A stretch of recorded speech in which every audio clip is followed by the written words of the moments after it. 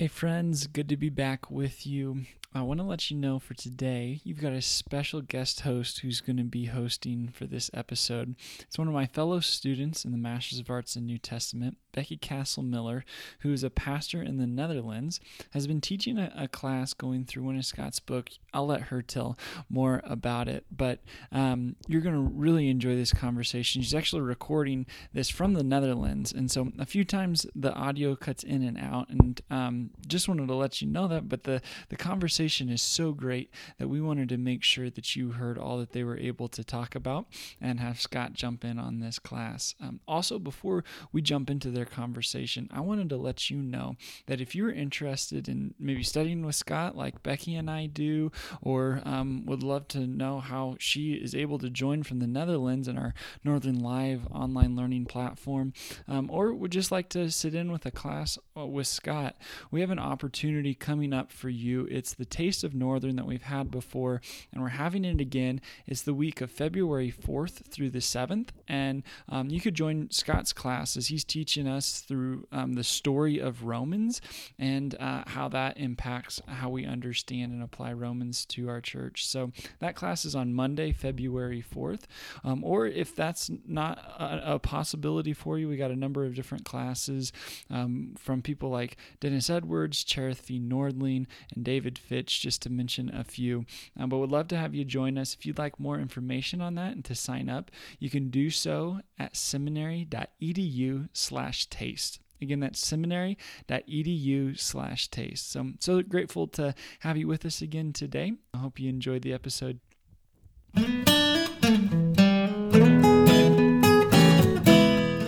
Welcome to the Kingdom Roots podcast with Scott McKnight, the conversation designed to look at how the kingdom took root then and how it's taking root now. Today on the podcast, Scott has a conversation on the second edition of his book, The Blue Parakeet.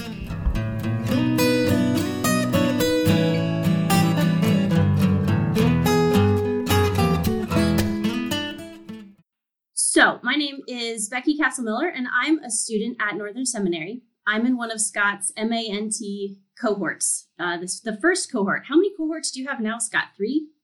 And next summer. That's so exciting. We have 3 right now. Oh. And I'm actually at Northern Seminary because of Scott's book, The Blue Parakeet. That was the first of Scott's books that I read, and it had a big impact on my life in how I understood the Bible and also how I understood God's call on my life to go into pastoral ministry. So that's what led me to Scott's blog, which led me to Northern. So I have a lot of thanks to give to Blue Parakeet. So it was fun for me to get to work with you, Scott, on the instructor resources for teaching Blue Parakeet that we put together for Zondervan. So can you tell us a little bit about your process of how you wrote Blue Parakeet in the first place, how the book came about? That was in 2008. It first came out. Then you had a revised edition in 2016, but then a whole new second edition in 2018. Can you tell us about the whole story of the book? I was going to write a book on reading the Bible with 4 examples of how reading the Bible changes when you read the Bible as a story. The 4 examples were going to be women, gospel, atonement, and kingdom. And so I started writing, and I got through the first half of reading the Bible as story, developed the idea of wiki stories, etc.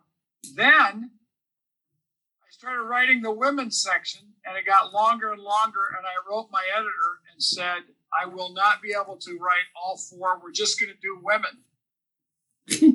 At first he said, we need all of them. I said, well, I'm not going to get them all. The book will get too big. So we did Blue Parakeet, and the illustration of reading the Bible as a story was how women's roles in leadership undergoes changes and morphings and mutations as the Bible rolls along and gets into the New Testament. Then I gave a lecture at Fuller Seminary on Junia. And I called it Junia is Not Alone. And it was a development of the idea that women have been doing marvelous ministries in the history of the church, but their names are largely unknown.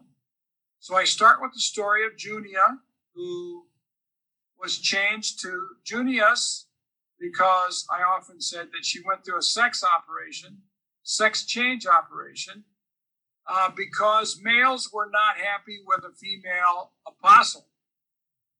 So then, if you pay attention to the history, largely it was not until the 70s that Junia was raised from the dead and became an official part of the text that everybody reads.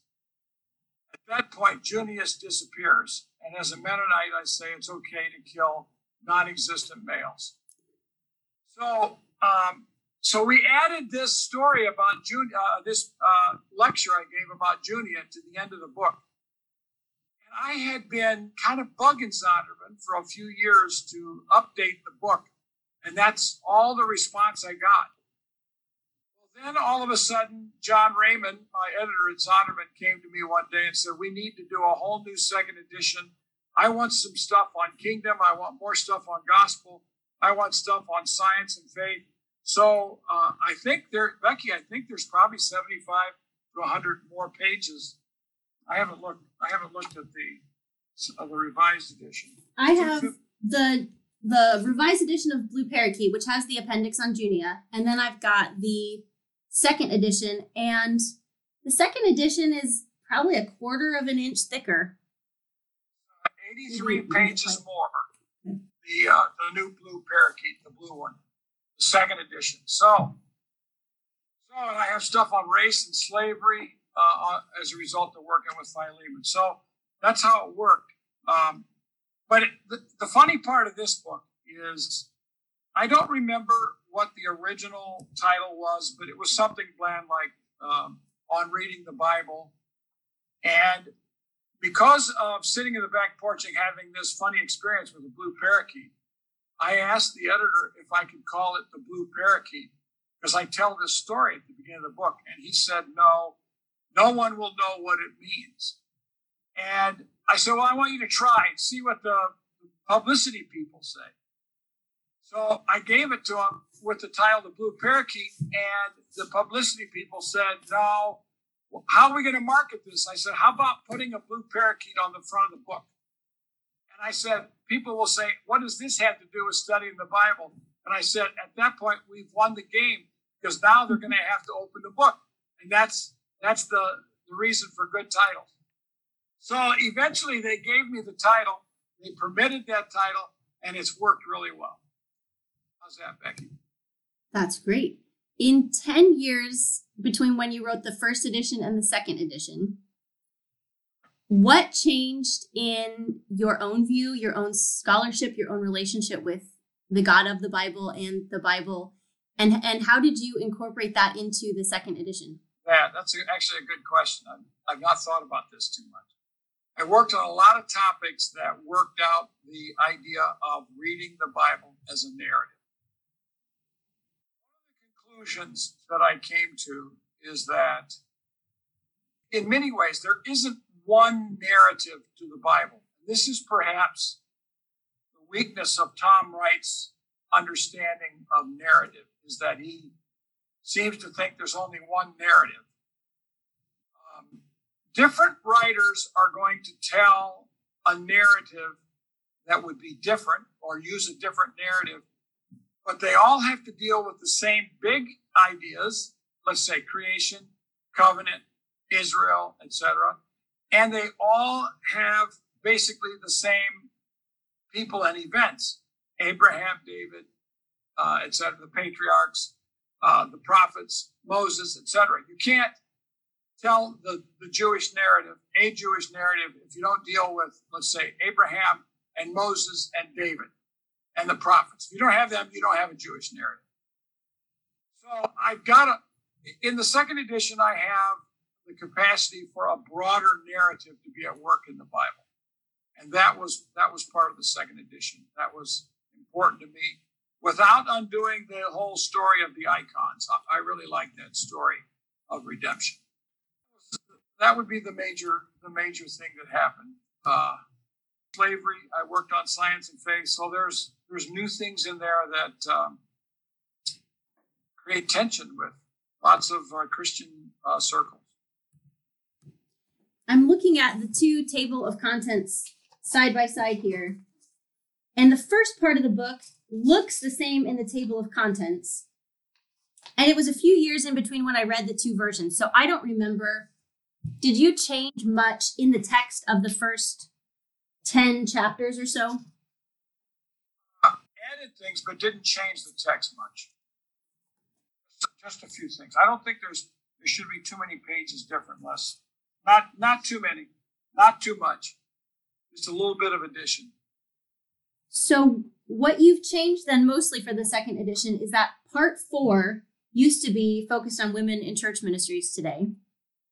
And now part 4 is reading the Bible as story in 3 examples. And you've got a chapter, Slaves in the King and His Kingdom Redemption Story, Atonement in the King and His Kingdom Redemption Story, and Justice in the King and His Kingdom Redemption Story.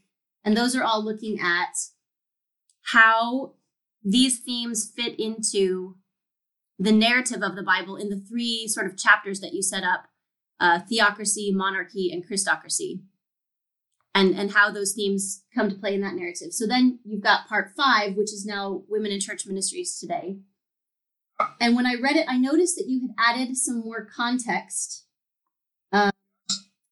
especially on the new Roman woman and Ephesus. And then I think you've got some new appendices on women as well, with new scholarship that's come out in the past 10 years. Yeah, a little bit more on women in those passages, and then another appendix on Genesis and science. And that is a summary of your work with Dennis Venema, is that right? On Adam and the Genome. So if people want to cheat and not buy the whole Adam and the Genome, should they just read your appendix, or is your publisher going to get mad that I suggested that? Get mad. It's not the point, They've made their money. I would say I don't do the science at all. So half of Adam and the Genome is science. I barely summarize all the work that I did on Adam and Eve in the Jewish tradition. I just barely summarize that. So big picture is there. I talk there more about the problem of science and faith and how we have to be more patient with the Bible, more patient with science, try to bring them in dialogue with one another rather than posing them as enemies.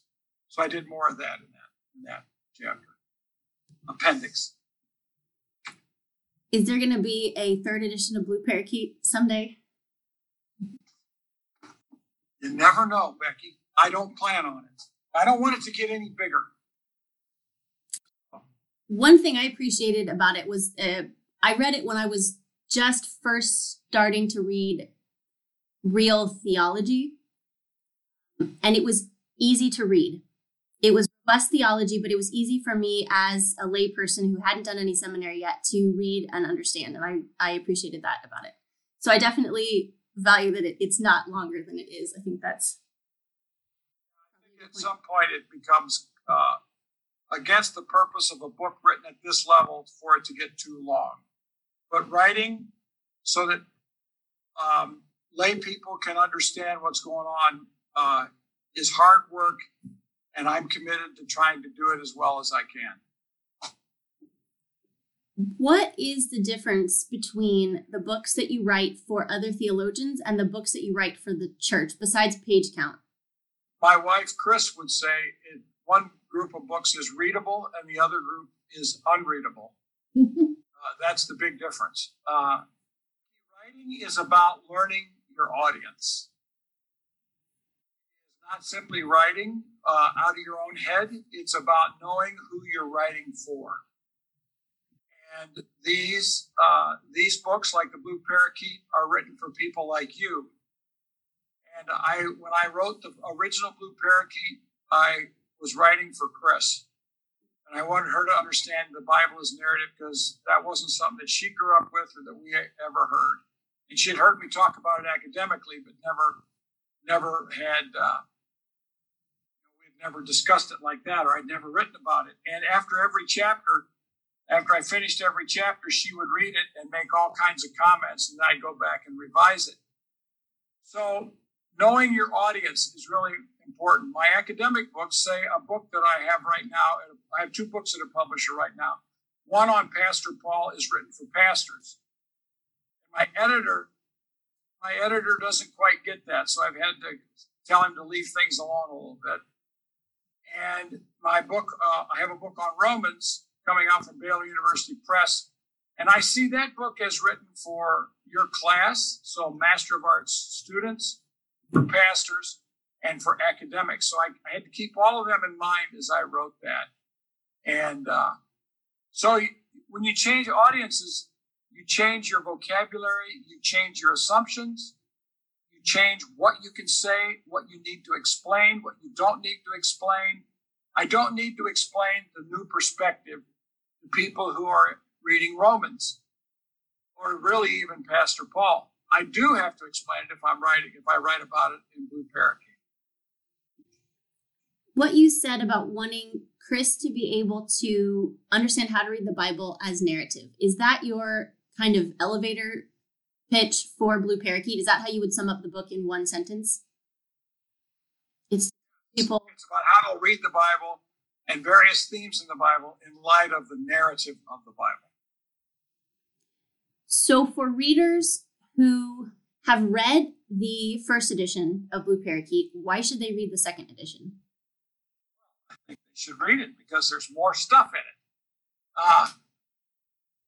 In a sense, it's more of the same. It's not new in that sense, although I have added more about narrative, a larger narrative, the king and his kingdom narrative, redemptive narrative.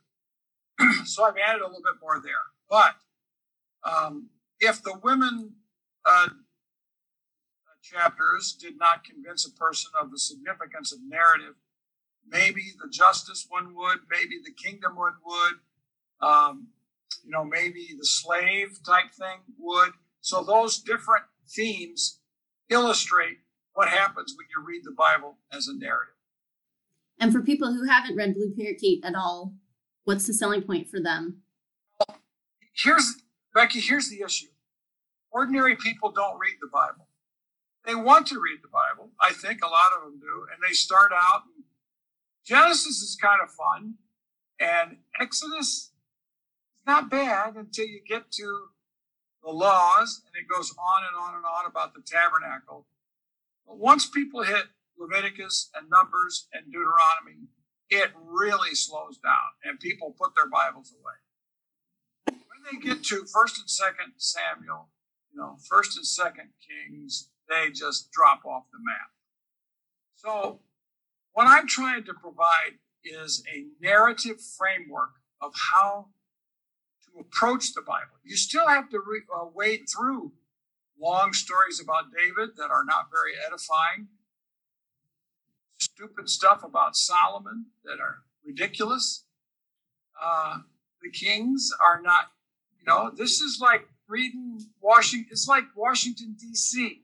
It's not like a Baptist church that's full of goodness, It's just not that way. So you got to be used to it. And in that sense, you get to see the people of God, warts and all, which can be a bit encouraging at times. So I would say that this book provides a large framework in which how to approach the Bible. And when you all of a sudden get lost in 1 Kings chapter 15, you think, what is going on here? If you keep the idea of the narrative in mind, you might be able to gain perspective on how to look at that passage. My husband has a special request to make for the publisher, which is that they would record an audiobook version of the second edition. Because he recently listened to the first edition on audiobook while cycling. And so we've been talking about the book, and I'll bring up something from the second edition. He'll say, well, I don't know. I only read the first edition. They need to come out with an audiobook of the second one. So you can pass that on to the publisher that they should. So there is an audio version of the Blue Parakeet, the first edition? Yes. There's not one of the revised editions? Not yet. Okay. But there's no audio version of the second edition? I'm not involved in that. I usually don't even hear about it unless they ask me for a reader. and they did not ask me for a reader, so I'll bring it up. I'll bring it up and say, John, well, you can write, John. I can write, John. We need an audio version of second edition Blue Parakeet. Nice. So what is the backstory that you know more of from the publisher's end than I do? Why did Zondervan want to create these teaching resources for the second edition? So while you were finishing the book, they had me work on these sort of instructor's manual to download, but I don't think I ever heard the story for why they wanted to create that. Here's the surprising story for Zondervan. When this book was published, Zondervan was not convinced it was going to do well. And that was one of the reasons they thought Blue Parakeet was a turn-off title. What really surprised them is the number of Christian colleges, Sunday school classes, and in general, people who wanted this book and used it in classrooms. So one day I remember it wasn't John, it was another editor called me and said, do you have a list? Asked me, do you have a list of colleges that are using Blue Parakeet? I said, no, I would not have that. Zondervan should have that. So they did a list, and they were very surprised at the number of schools that were actually using it. When that happened, Becky, I think they've been developing curricula for other books. They realized this was a book that needed to have a curriculum development because of the number of classes, whether in churches or in schools, that were using the book. That's the point where I heard about it, and I had a lot of fun creating that curriculum for Blue Parakeet, which, if people are looking for that, is available for free on Zondervan's Textbook Plus website. You wrote exams and quizzes. Oh, man, it was a lot of work. I created a whole instructor's manual where I summarized each chapter of the second edition so that teachers could refresh themselves on the content of the book, pulled out key phrases and terms and definitions, and then created flashcards for those. And I wrote test questions for each chapter, and I made PowerPoint slides for each chapter so that, and even a syllabus, even 2 syllabi, actually, one for a 3-time-a-week class and one for a 2-time-a-week class. Each chapter also has online resources. So there's extra resources for teachers, videos they can watch, like clips from the Bible Project or 7-Minute Seminary or other teaching videos. I've got a lecture from Beverly Gaventa in there on Phoebe and Junia. So there's websites they can visit and videos and audio they can listen to. And then I also created classroom activities for each chapter that they could do if they wanted to be interactive in their classroom with different activities for the chapters and the lessons. And then I think that's about it. Basically, it's everything that a teacher would need if they wanted to teach Blue Parakeet in a Sunday school class or in a college classroom. Becky, if you don't have it yet. I have the British hardcover edition of that Phoebe Paula Gooder. Yes, I've just started reading it. Okay, all right. That is an excellent, that's a good book recommendation. Phoebe. I hung on to it for you. That was one I had to buy as soon as it came out. Love that. Okay. So anyway, if teachers want to get an account on Zondervan's Textbook Plus website, they can download all of those resources to help them teach the class. And I actually, when I created it, had not taught the book myself. So I was sort of creating the resources in faith a bit, of hoping that it would work well. And then this past term, I used my own resources to teach a class at my church on Blue Parakeet. My pastor and I have been co-teaching a class, and he's teaching public speaking and preaching, and I'm teaching biblical interpretation, and we're alternating weeks. So the students are learning how to read and live out the Bible, and then how to teach it and how to present it in their writing and public speaking to others. And it's been just absolutely the highlight of my semester, is working with these students, because they are so motivated and so enthusiastic, and it's been a blast watching them learn. That's the people here. So the people joining our call today are a few of the students from that class who are calling in from various places in the world to join this call, and they've got some questions for you. So each student has between 1 and 4 questions. I told them I'll let them ask one question at a time about biblical interpretation and about Blue Parakeet. And then they can get some more of your insight on it. So let's see, who wants to go first? Rosie, do you want to ask a question first? Yeah, sure. Thanks. I only have one question. And do you want to introduce yourself first, Rosie? Oh yeah, sorry. So I'm Rosie. Right now I'm calling from Limerick, Ireland. For the holidays. Limerick. Yes. I'm a science student doing my bachelor's right now. Oh yeah, and just a totally side note, I watched a lecture that you gave on Adam and the Genome, and yeah, I thought that was really cool. Good. And it helped me a lot. Yeah. Okay, that was a side note. So my question was, I've been learning like a lot of really cool things, and going deeper into what like the Bible actually says. And I'm wondering how would we bring this forward to like in an evangelistic context where like I'm talking with someone who's sort of rejected the idea of Christianity, but what they've rejected is like a version that's not really what the Bible is even saying. If you know what does that make sense? Are you asking, they're rejecting it because of science, or are you just saying they're rejecting it in general? In general, like in general. Okay.